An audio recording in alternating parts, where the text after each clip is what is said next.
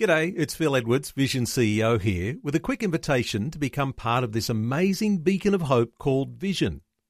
Together we can put our love into action to help people of all kinds build or rebuild their lives on the truth of God.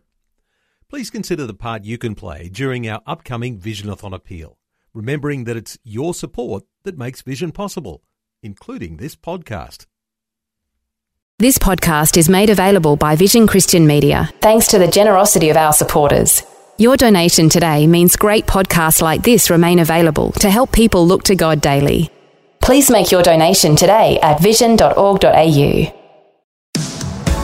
Today with Jeff Vines, author, pastor, apologist and Bible teacher, with a straight-talking message from the Word. The reality is all of us need a Savior. See, we know that our life without something beyond ourselves is insignificant.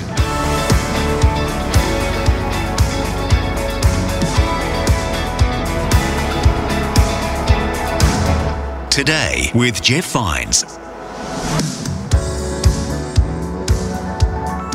Hello and welcome. Thanks for joining me on Today with Jeff Vines. And we're still looking at the life of David. We're making our way through 1 Samuel. Today it's the rest of a message on what happened after David won the battle with Goliath. We'll pick it up now with Pastor Jeff. He's talking about the origins of David, the hero.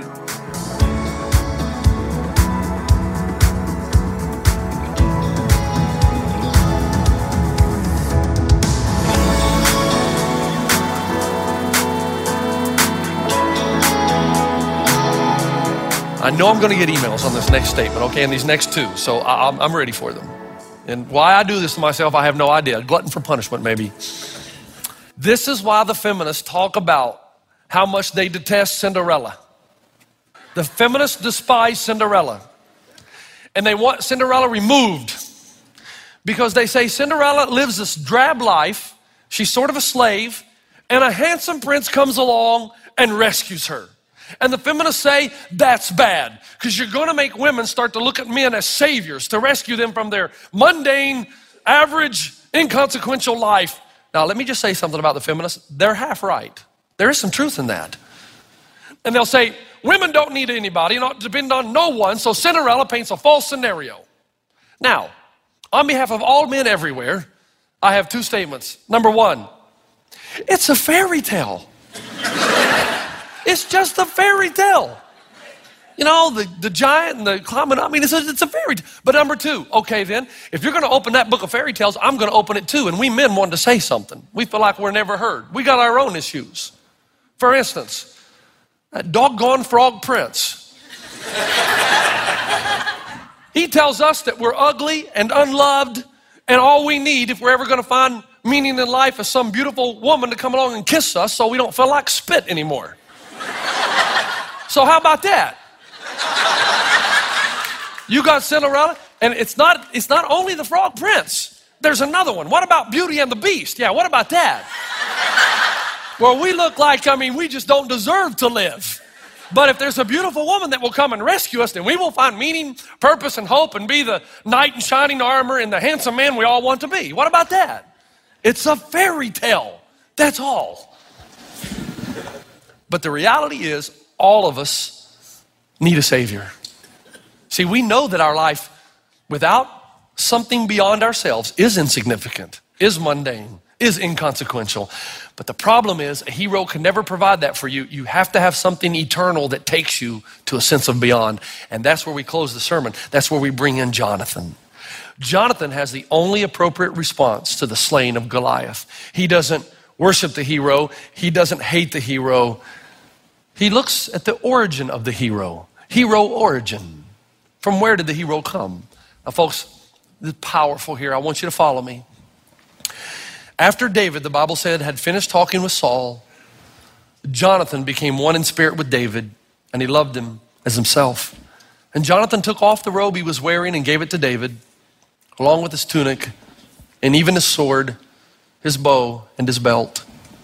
And if you know anything about the story, all these things that Jonathan gave to David represented Jonathan's right as the son of Saul to be the king over the nation of Israel, and he willingly gave it to David. Why on earth would you do that? Jonathan sees David defeat Goliath. Remember what we said last week? He sees him. It's all over. He sees David go to his father Saul and say, Saul, would you stop with the bragging on me stuff? It's all because of God. It's not because of me. God did it. The Bible says Jonathan's heart at that point just went toward David and he loved him as himself. Why? Why does he love him? Because Jonathan looked past the hero into the God who provided the blessing. And Jonathan was so happy that David reminded him that God was real and had anointed David and his power was real, that Jonathan came to a quick point in his life where he said this, if I've got God, I don't need anything else. If I've got God, I don't need anything else. And I see that the anointing of God is on you, David. Being the king is not important to me. That's a physical, temporal thing. You've reminded me that God is real and his anointing is on you. And I love you for that, man. I love you. In verse 17 of chapter 23, Jonathan says, David, don't be afraid. My father Saul will not lay a hand on you. You will be king over Israel and I will be second to you. In other words, I'm going to serve you. Even my father Saul knows this. Jonathan was able to do that because he saw the God behind the slaying of the giant. Just to make sure you understand that that is true, look at verse 4 in chapter 19. Let not the king do wrong to his servant David. He has not wronged you, and what he has done has benefited you greatly. He took his life in his hands when he killed the Philistine. The Lord won a great victory for all Israel. The Lord won the victory, and you saw it and were glad. What is the application in all of this? Please listen, it's the end of the message, but it'll move quickly, but it's the point. Remember in the David story, it's always the point. The last thing is the one thing we have to get. I met a young girl this week. Young guys, listen up. Met a young girl at a restaurant that shall remain nameless. I recognized her as being part of our church, but I hadn't seen her in a while. And I said to her, hey, I haven't seen you at church in a while. She used to come, every Sunday night, I believe. She must have seen the look in my eyes because she said, oh, it's not because of you. And I thought, well then, all right, well, as long as we got that straight. No. She said, it's not because of you. I said, well, why is it? She said, well, I'm mad at God. We're not speaking right now. I was kind of, that's pretty honest. I say, be honest. So I was impressed. I said, well, what'd he do? He said, well, I asked for something. He didn't give it to me. So, I'm just mad. So I'm just not speaking to him right now. Maybe I'll get over it and I'll come back. Part of me wanted to say, man, if you've been coming for the last few years, haven't you heard me say that God is not like a genie in a lamp that you rub 3 times and he says, what do you want? What do you want? What do you want? No, it's not like that. But my mind didn't go that way. It went the way of the message this week. And when the time is right, I'll ask her the question I want to ask you before you leave today. Okay? Sometimes you get mad at God when he doesn't give you what you want. But the bigger question is this. How do you respond when God does give you what you want? What do you do then? Because that determines how willingly he is to give you the blessings the next time. I have young guys come into my office and say, Pastor Jeff, please, you got to pray for me. I met this young girl. She's the one. Pray that God would move mountains. And after I see her, he's going to have to move mountains. Move mountains, please, so that I can get the girl. And he gets the girl. I see him a couple weeks later. Did you get the girl? Pastor Jeff, I got to have you pray for me more often, man. I got the girl. And rather than getting on his knees and praising God, I see him walking with a swagger. I got the girl because I'm the man. I got the girl because I'm the man. I can't believe I even doubted. I'm glad you prayed, but probably I didn't need it that much. Man, these guys, I want to just, And you guys, I just want to tell you, I've seen your wives, and most of you married way over your head. It is what it is. In football terminology, you way out-punted your punt coverage. Do you thank God for your wife? What was your response? When your wife said, yes, I'll marry, did you thank God? Wives, if you've got a man that's out there, even in a tough economy, that's trying his best to make it, do you thank God for him? Do you see your husband and wife as a gift of God? Because if you see them as a gift of God, you'll treat them differently. I have people come to me, businessmen, and say, Jeff, pray for my business. Will you pray for my business? Yeah, I'll pray for your business. I'll pray for the business. And do you know what happens? God blesses the business, and then I don't see them at church anymore. Because they don't need God. They got money, and now they can go to Palm Springs, and they can go down to Hollywood. They don't need him. Now, don't you find that amazing? See, do you not think that God can look into the future and know what happens if he gives you the gift? I've prayed for people to be healed, and somebody gets well, and I'll see them a few weeks later. And it's amazing. I'll say, hey, I'm so glad that heart surgery went well. You're better. It's all good. The first thing out of their mouths, hey, you know what, Pastor Jeff? I am so glad my sister gave me the wisdom to go on the internet and find the best heart doctor. Modern medicine is a marvel. I think, wait a minute. Have you knelt down and thanked God who provided the medicine and the doctor? It's amazing. You say, Pastor Jeff, I am not a hero worshiper. And yet so many of us worship our careers. Our career gets the best of our time, our talents, our money, and our thoughts. God blesses our business. And what do? We become distracted by it and give him very little time, and yet you still want him to open the windows of heaven and bless your marriage? I don't think so. God looks at the way we respond. It's real. Do you know that your children can become your God? Father in heaven, please give us children. God gives you children, and then what do? You live your lives vicariously through them. You get your significance by how successful they are, and everything rides on them, and you forget God. Your spouse can become your God. Now listen, this is the last application. You know your spouse can become your God. God, I know if I had a husband or a wife that'd be my hero, and they'd rescue me from an insignificant, inconsequential, mundane life. And then you get married, and you think, God, what on earth did you do? Now I got double the problems. Because you will. That's what marriage is, double the problems. Because they thought you were going to be the hero. Heroes will always let you down. And it's not really fair to ask a husband or a wife to be that, because they can't. Only God can. Now here's how I'm going to end the message. 2 Chronicles 16:9. For the eyes of the Lord move to and fro throughout the earth, that he may strongly support. The Hebrew word is not to defend, which is surprising because this is military terminology all through this verse. But the word is prosper, that he may prosper those whose heart is completely his. Do you see this? Here's what God does, and this is the end. God does this. He looks down and he pans the globe. And he's looking for people that he can trust. If I bless Jeff Vines, he's going to get down on his knees. He's going to praise and worship me, and he's going to tell everybody what I did, because God's not going to share his glory with anybody. I can trust that guy. I think I'm going to just open up the windows of heaven and just dump everything right into his lap. Give and it'll be given to you, pressed down, shaken together, running over.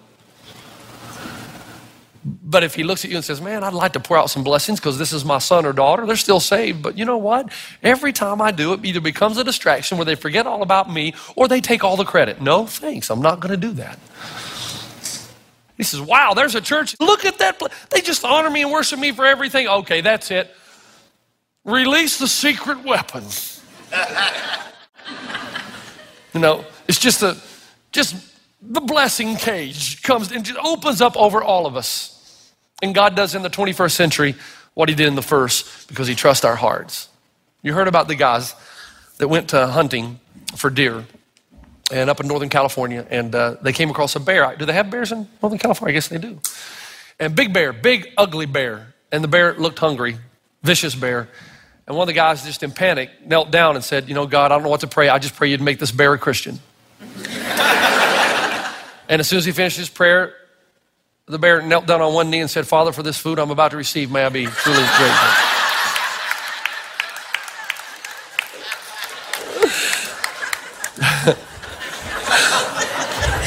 Okay, yeah. You got it. Here's my point. Let me make it. Let's finish the service. Hey, do you know that you're going to heaven? Did you know that? That's where you're going. One day, it'll all be over. And it'll be for eternity. So that's a long time. And the reason you're going there is not because you were good, or not because you didn't sin today, or that you won't sin tomorrow, because of the grace of God. you're secure. You're going to heaven. You know that.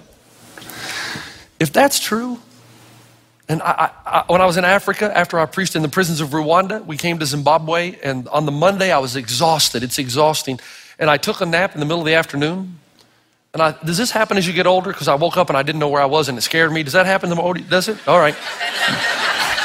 So I wake up, I don't know where I am. I'm scared, I'm terrified. Then that moves from recognition of where I am back in Zimbabwe. And immediately, there was, you know how smell brings back memory? And there's some smell that brought back my memory that when I lived in Zimbabwe in the late 80s, early 90s, that I used to call my mom every week, talk to her. And that was followed by a deep pain because my mom's dead, she died. And I was alone and the pain was just so harsh. I miss my mommy, you know, that kind of thing. Like a little boy, we're always little boys, guys, when it comes to mommy. Never changes. And then that was followed by a strong, just overwhelming sense of God saying, you'll see her again. I'm not finished with you here, but you'll see her again. And I thought, that's right. You know you're going to heaven, right? And you know you're going to see all the people. And you know it's real, don't you? You know that's real. There's something inside you that tells you it's real, that there's a beyond and all. You know that? That you'll walk up. And there, I think God, because he's a loving father, I think what he does is the first thing you'll see is him. But as soon as you get past the gate, the next person you see is the one that you long so desperately for. You know that is true, right? You know that's real. Otherwise, why are you here? We're to be pitied, Paul said, if there's no resurrection. Because that's true, what else do we really need? If that resonates, what else do we need?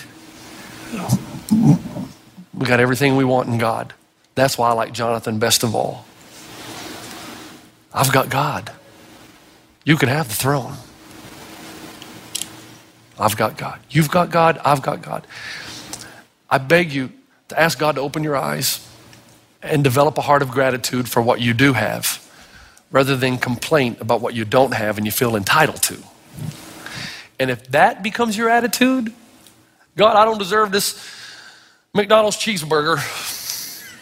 I just thank you for it. And by the way, that's a real test of your attitude. When you pray at night, do you just say it to get it out because it's become commonplace? Or is there a real something in your heart that says, God, I know there's a lot of people in this world that don't have this. I am grateful. See, your attitude toward that is impacting your children to a degree you'll never know. I need to thank God because I don't have this in my life the way that it ought to be. So I'm going to give you an opportunity as we close our service to join me after I've prayed around the altar. Or you can even do it where you are. But I need to kneel down. I like to have something that I can kneel down and just thank God for all the things that are in my life, and primarily for heaven. And then I'll see my mom.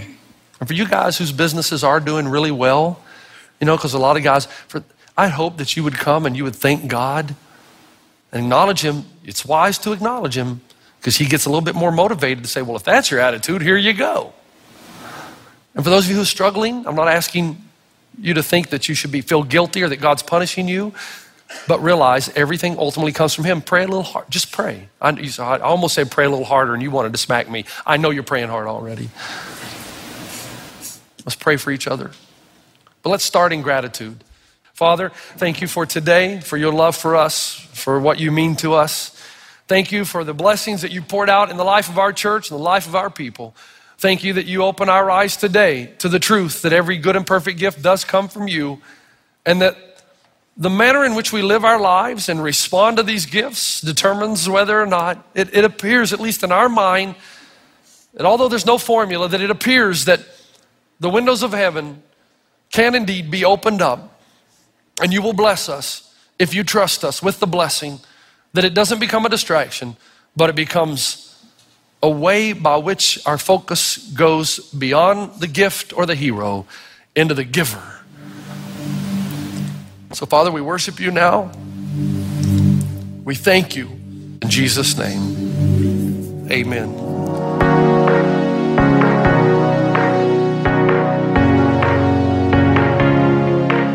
Well, I hope that helps you to be thankful for every good gift from God.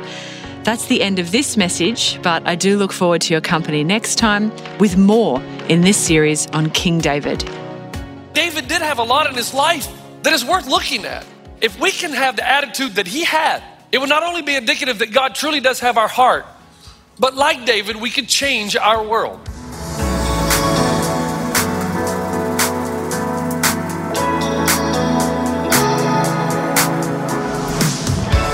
Today with Jeff Vines. For more from Pastor Jeff, head to vision.org.au/Jeff Vines.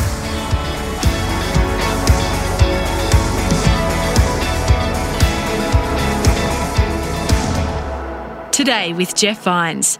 Just another way Vision is connecting faith to your life. Thanks for taking time to listen to this audio on demand from Vision Christian Media. To find out more about us, go to vision.org.au.